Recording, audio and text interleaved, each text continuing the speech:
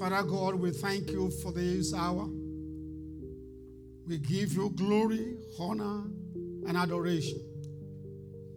Father God, by the power of your Spirit, you will enlighten the minds of every one of your children, that we may gain understanding of that which you have for us even this morning, that your name alone may be exalted and be glorified. Father God, let your servant decrease and let Jesus Christ alone increase. Thank you very much, O God. We give you all the glory. In Jesus' mighty name, O Lord, we are prayed. Amen. You may be seated. I want to talk today about touched by grace. Touched by grace. We are going to be, the touched by grace is the title for our convention in Nigeria. And we are going to be using touched by grace even as we speak to the audience in the celebration of our convention. And I thought it is going to be something wonderful and great for us to share in that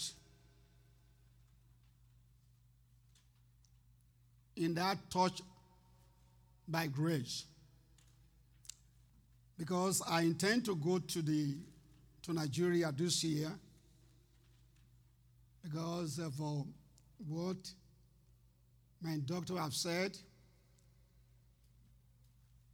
I will not be able to go this year. But by the grace of God, next year, I will be able to go. And God's name will be exalted and be glorified. Touched by grace. We are talking about grace. Some of us, we use grace almost every time in our lives. But we do not have a kind of a clear understanding of this word grace. Grace is divided into many parts.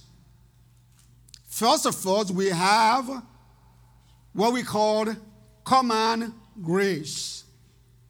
Common grace is grace that is bestowed to mankind in general. And this common grace, it is not redemptive. As a matter of fact, it is given to us is God's provisional care. Provisional care regardless of whether or not human beings is able to acknowledge him. That is common grace. So we have common grace in all over the world. Sometimes we wonder in our minds, why should a righteous man die and then a wicked somebody continue to live long? That is the grace of God. And I've told you sometimes ago from the scripture that sometimes the righteous allow God allow righteous, to die for one reason, not to be condemned with the world. And he gives grace to the wicked. With the peradventure, he will come to his saving grace. Everybody in the world, God has given us, through his providential care, has given to each and every one of us in the human race common grace. The Bible says in Matthew 5:45, he said, God, his grace, causes his sun to rise on the evil and the good, and sends rain on the righteous and the unrighteous. That is providential care of God upon the entire human race. Common grace that is bestowed. Just caring. Another grace that we need to understand is what is called in the theological debate as cheap grace. Cheap grace. Now, Martin Luther of Church History and Bonhoeffer were the two people that coined out these words in theological studies. Cheap grace. And many people operate under the umbrella of this cheap grace. And they thought they are saved. Cheap grace. Now, listen to to what Bonhoeffer gave to us in his book, The Cost of Discipleship. The cost of discipleship. He said, cheap grace is the preaching of forgiveness without requiring repentance. Baptism without church discipline. Communion without confession. Absolution without personal confession. Cheap grace is grace without discipleship. Grace without the grace. Grace without the cross. Grace without the Lord Jesus Christ. That is cheap grace. No, somebody have said salvation is free, but salvation is not cheap because salvation is very costly. It has to cost. Jesus Christ, his death, his burial on the cross of Calvary. So salvation is not cheap, even though it is free. So cheap grace is not redemptive. Common grace is not redemptive. Cheap grace is not redemptive.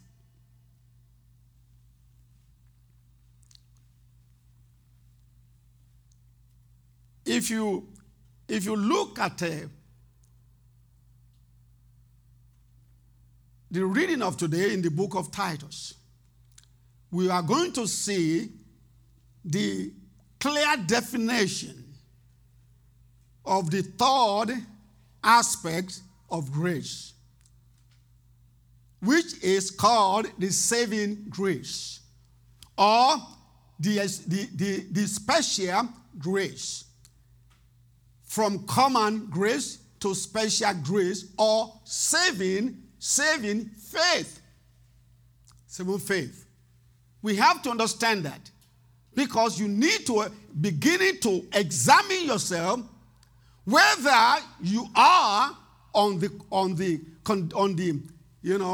aspect of the cheap grace or the common grace.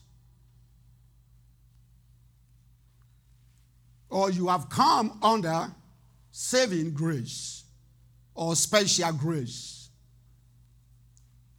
Special grace, sometimes they use it together to discuss saving grace in theological discourse.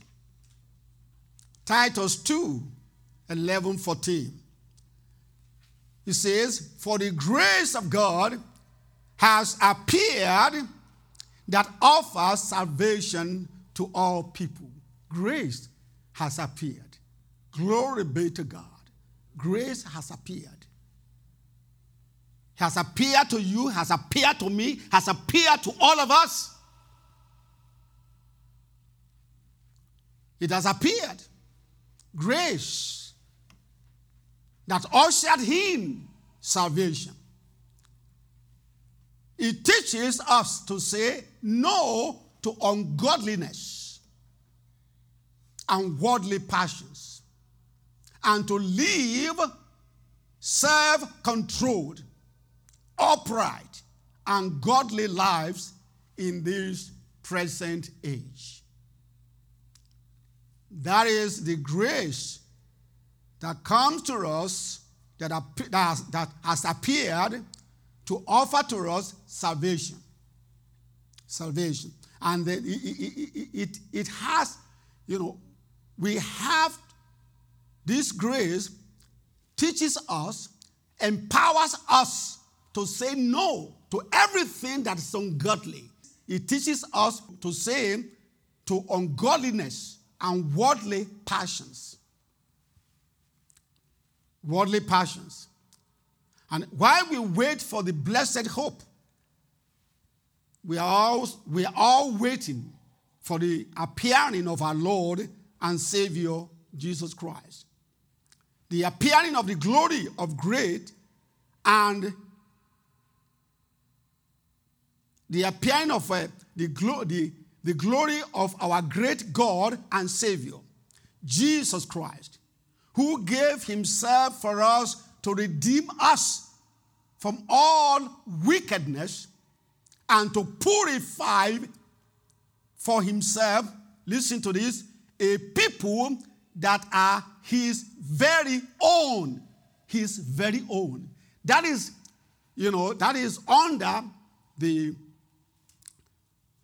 doctrine of the sovereign rule, the sovereign grace, under the grace or under saving grace, the sovereign rule of God, the sovereign power of God, to purify for himself a people that are his very own. Jesus Christ said, all those the Lord has given to me. Listen to this.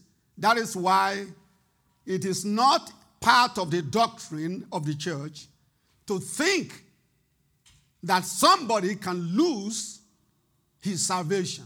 Somebody who is truly belong to Christ. You cannot lose your salvation because the Lord Jesus Christ has given to us that all the one that the Lord has given to me, I am able to keep to the end of the age. That's the word of God. And you see it here, to purify for himself a people that are his own, that belongs to him. He said, my sheep hears my voice and they come to me, eager to do what is good. Because those who belong to Christ, those who are his, are always eager to do that which is glorious, that which is good. Very important. A very important distinction from the people of the world.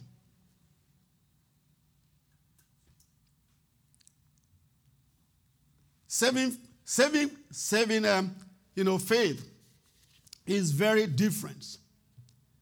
The efficacious phrase, grace, refers to the special application of grace to a person who comes by faith in Jesus Christ. That is efficacious, the efficacious grace.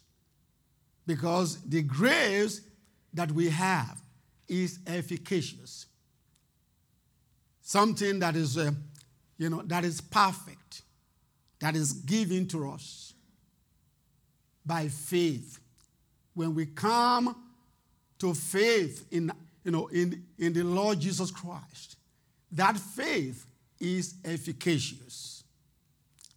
And when we look at it, we know that we some of us already know the meaning of this grace that Titus, that we see in Titus. that is given to us here.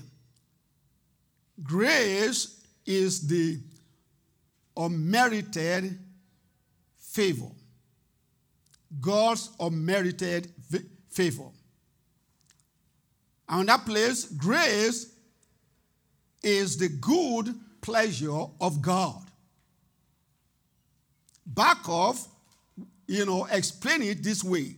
The unmerited operation of God in the heart of man, effected through the agency of the Holy Spirit.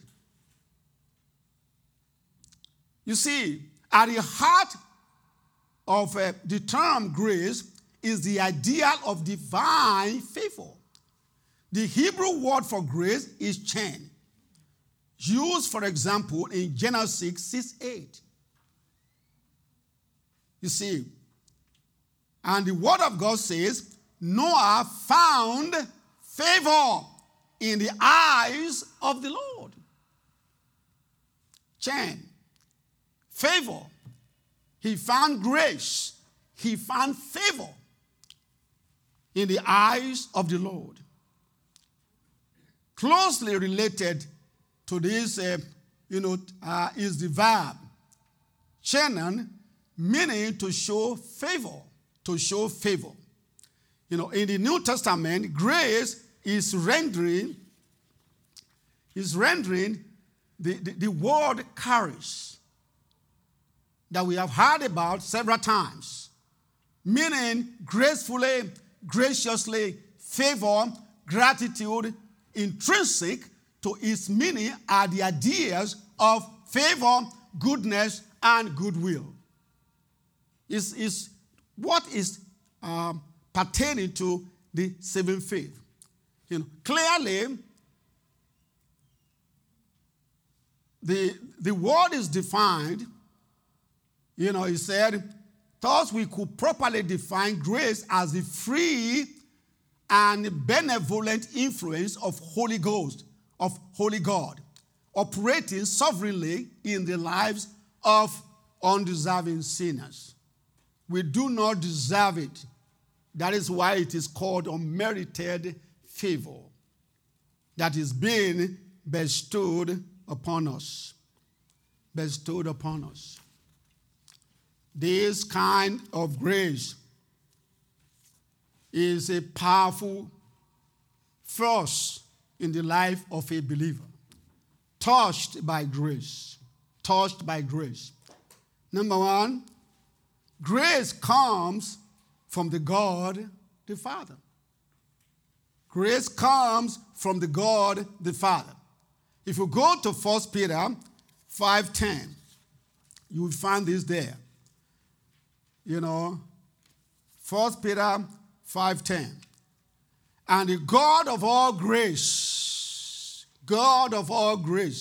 who called you to his eternal glory in Christ Jesus, after you have suffered a little while, will himself restore you and make you strong, firm, and steadfast. That is the word of God. Oh, my Lord. I believe you are getting it. Is grace comes from the God, the Father. Secondly, grace comes from Christ Jesus. John 1:14 says, the Word became flesh and made his dwelling among us. We have seen his glory. The glory of the one and only Son who came from the Father, full of grace and truth. The Word, the Logos, became flesh and made his dwelling among us.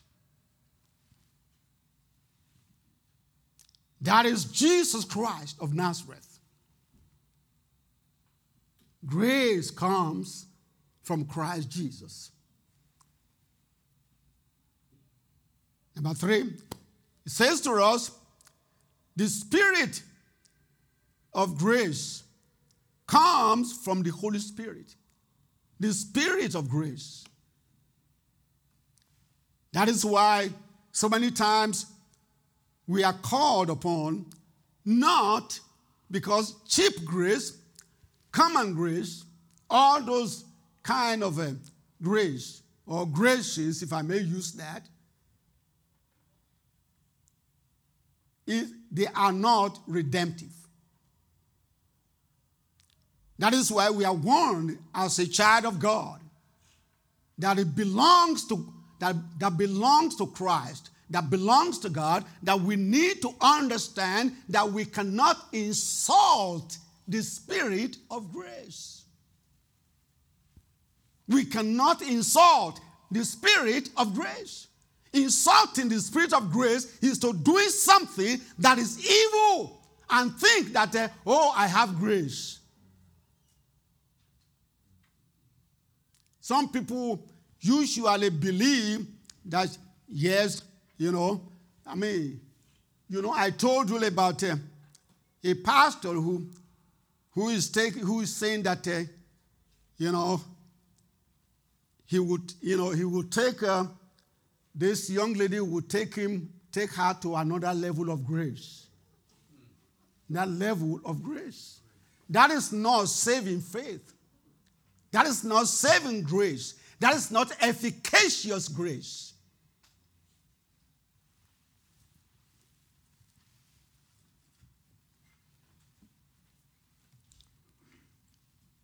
The Spirit of grace comes from the Holy Spirit. Listen to this, Zechariah 12:10. And I will pour out on the house of David and the inhabitants of Jerusalem a spirit of grace and supplication. They will look on me, the one they have pierced, and they will mourn for him as one mourns for an only child, and grieve bitterly for him as one grieves for a first son. That is the Spirit of grace that has been poured down on us. Every one of us that has been able to, to come to the saving knowledge, to come to saving grace of the Lord Jesus Christ. We have the no lordship theology that is now prevalent today in our world. They begin to say they have their own understanding of the word grace. They say that you can be born again without accepting the lordship of Jesus Christ.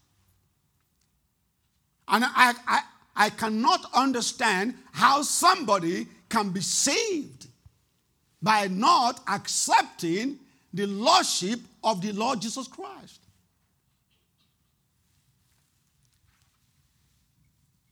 The no-lordship theology is a very vain and reckless and dubious theology. Because to accept the Lord Jesus Christ as your Lord and Savior is to say that Jesus Christ has become the owner. Saving faith has become the owner of your life. We studied today about the will of God, that you must surrender your will to the will of God.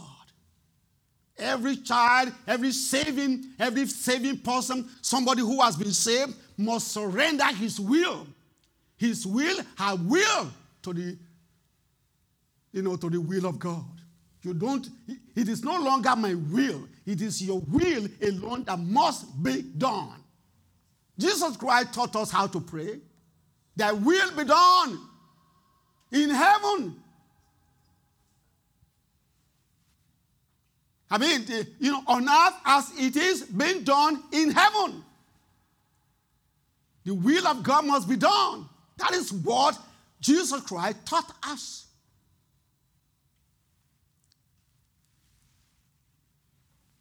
Always, you must understand that. When one is saved, it is no longer my will. Sometimes we arrogate to ourselves. Somebody, failed to forgive because of what somebody have done to him in his family. He felt in his mind, that he will run away from it. He has been running away from it, but the bitterness filled his heart. Not until when he came to the understanding of the will of God, that as a child of God, saving by grace, you cannot, because the will of God for you, no matter what, you must forgive. That's the will of God. Until you come to the understanding of surrendering your will to the will of God, let me tell you, you need to examine yourself whether you are saved.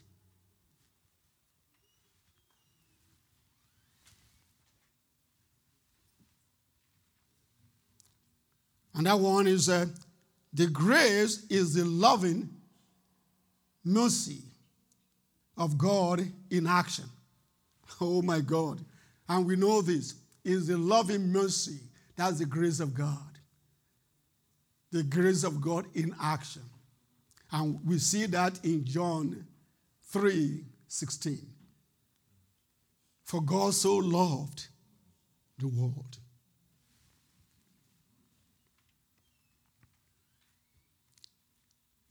People, even though he has given to the world his common grace. His common grace. Because of his providential care. Because he made each and every one of us, both the wicked and the righteous in the world. For God so loved the world that he gave his one and only begotten Son, that whosoever, it doesn't matter what you have done. It doesn't matter what you have done. No matter what your sins are,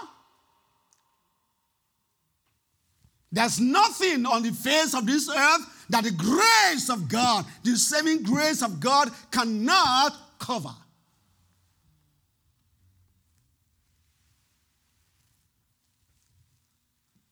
No matter what you have done, the grace of God, the sovereign grace of God will save you. Hallelujah.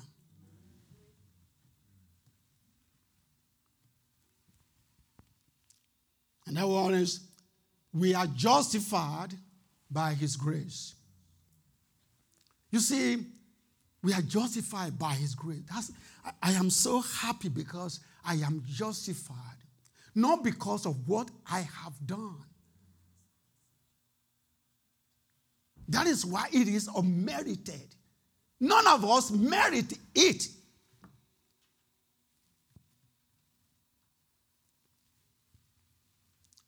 Titus 3:7 says, so that having been justified by his grace, we might become heirs, having the hope of eternal life. We are justified. Oh, hallelujah. We just have to rejoice. Just have to rejoice and be happy. At this stage of my life, I don't let anything bother me anymore. I don't hold anything. I don't hold anything in this world.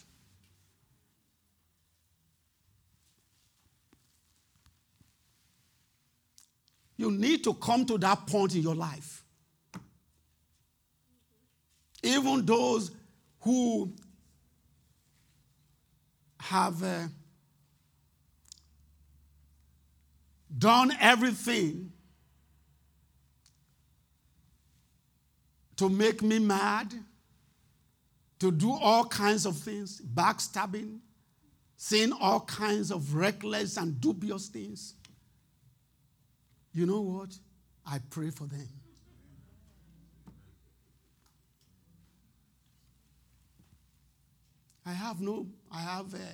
I'm really sorry for them because they are lost. I have no time for all those jargons and all those things. For me to waste my time on all those things. Romans 3:24 says, and all are justified freely by his grace through the redemption that came by Christ Jesus. We are all justified freely. Another one is that we are saved by grace. And that is the crux of the whole thing that binds each one of all these things that I've mentioned even unto you together. Efficacious grace, saving grace.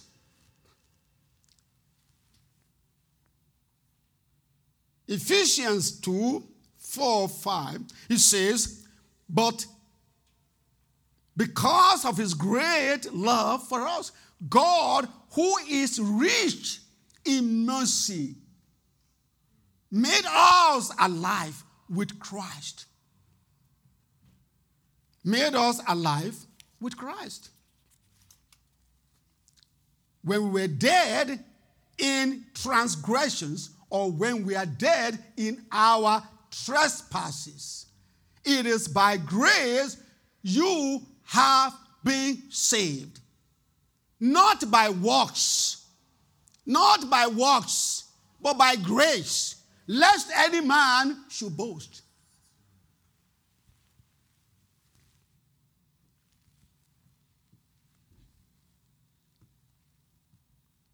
When we are dead in our trespasses. You see, that is what we call,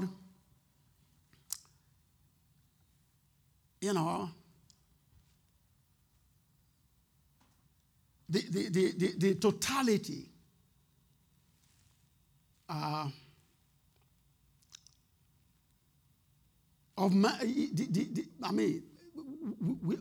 we are dead in all ways. But God, when God began to touch you by his grace, when God reached down to us, because everyone in this world is dead. Is dead. People may be walking around the place. They may be jumping around, but they are dead. Whoever is in Christ, the Bible said it's a new creation. The old has passed away, the new has come. And he said that whoever believes in Jesus Christ has passed on from death unto life. You understand that? They are dead. And we are all dead before we became alive. And when God reached down to touch you, by his grace, by his mercy, he breathed life into you. And you became alive. Oh, hallelujah. Thank you, Jesus. Thank you, Jesus. He breathed life unto you. And you became alive. That is most powerful stuff. And I told you some time ago that a pastor want to teach his son the beauty of the power of grace. He went to the mortuary. He prepared, he told them, the man there to prepare a body and prepare the body. And he carries a bag of coins. Coins. You know coins? Oh, they are very heavy.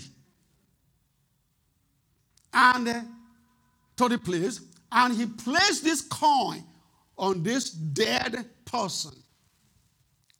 And the son, as young as he is, he thought the man was alive. Because he said he's only sleeping. He said, Dad, this man is only sleeping. And his father told him, don't worry.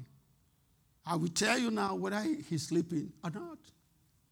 And he placed this big money that he brought on top of the dead person.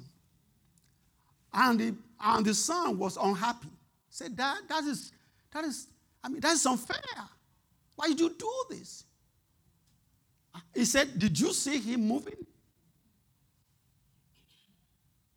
He said, no. He said, maybe he slept too much. He did not even sleep too much. This person that you are looking at is already dead. There's no life in this body. That is how we are. We are dead. We are dead in our sins. Dead in our sins. Until God reach out with his mighty power, love, mercy, and touch you and raise you up, then you become alive. By the power of his grace.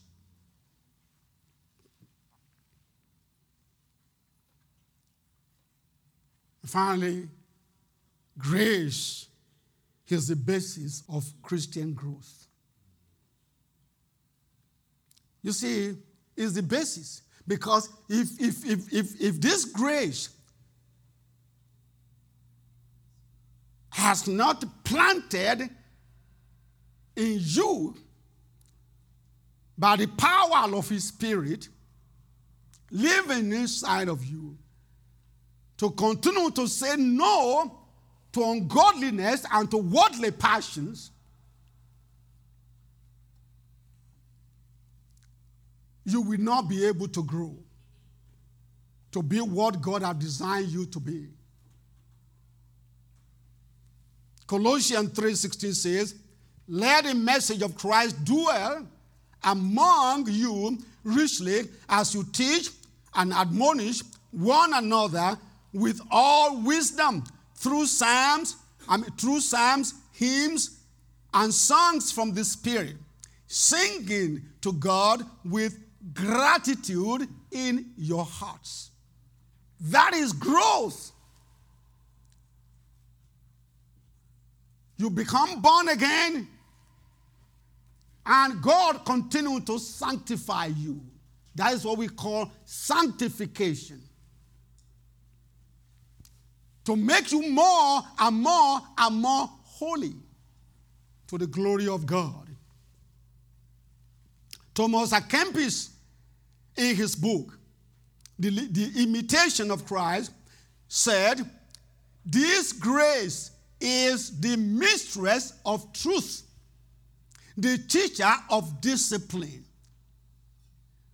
the light of the heart, the consoler in anguish, the banisher of sorrow, the expeller of fear, the nourisher of devotion. Without grace, he said, I am but a withered branch, a useless piece of wood, fit only to be cast away. Without grace.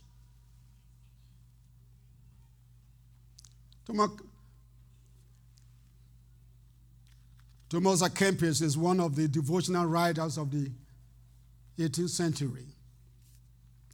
And you see, these are very powerful something.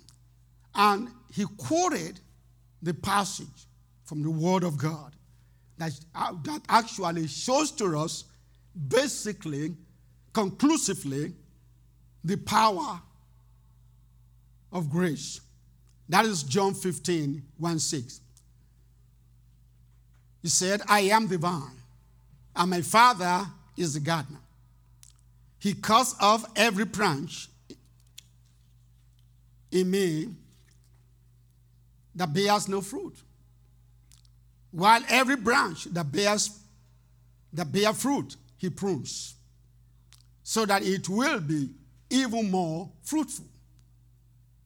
You are already clean because of the word I have spoken to you. Remain in me, Jesus Christ says. Remain in me. As I also remain in you. No branch can bear fruit by itself. It must remain in the vine. Neither can you bear fruit unless you remain in me. I am the vine. You are the branches. If you remain in me and I in you, you will bear much fruit. And listen to this. Apart from me,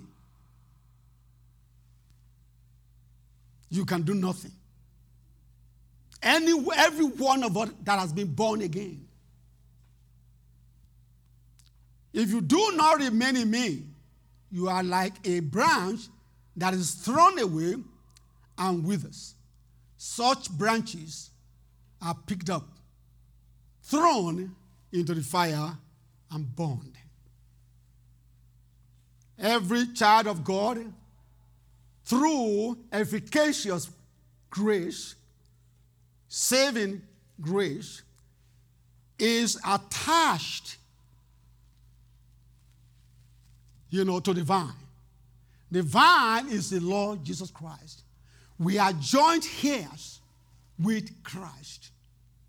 Today, you became born again.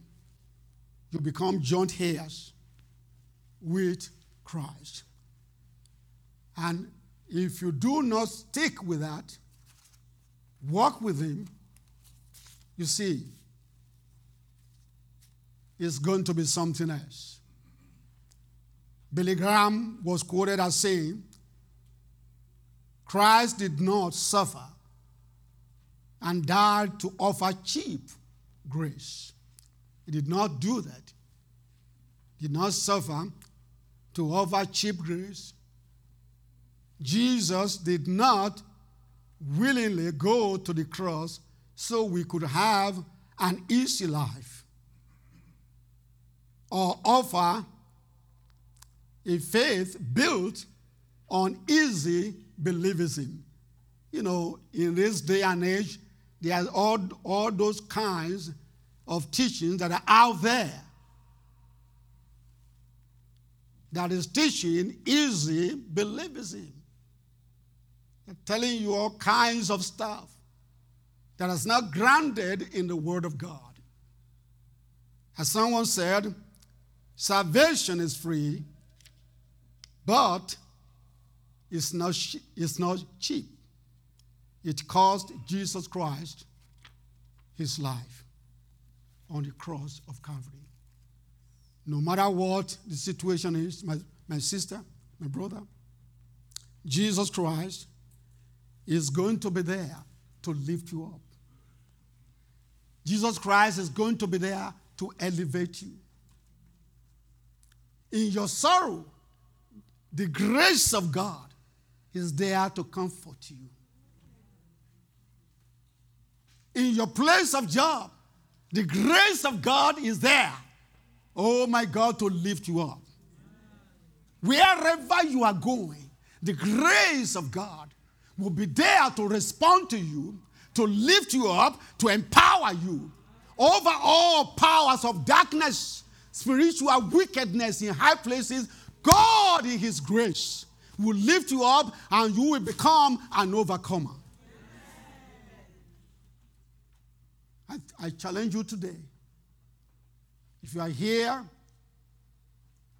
and you have not given your life to the Lord Jesus Christ, come right now and give your life to the Lord Jesus. Come and give your life to the Lord Jesus. Or maybe you have given your life to, to the Lord Jesus Christ, but the way of walking and all the rest is lacking. Today, you can rededicate your life to the Lord. As we sing together, this song, I pray the Lord Almighty will bless you. Shall we all rise?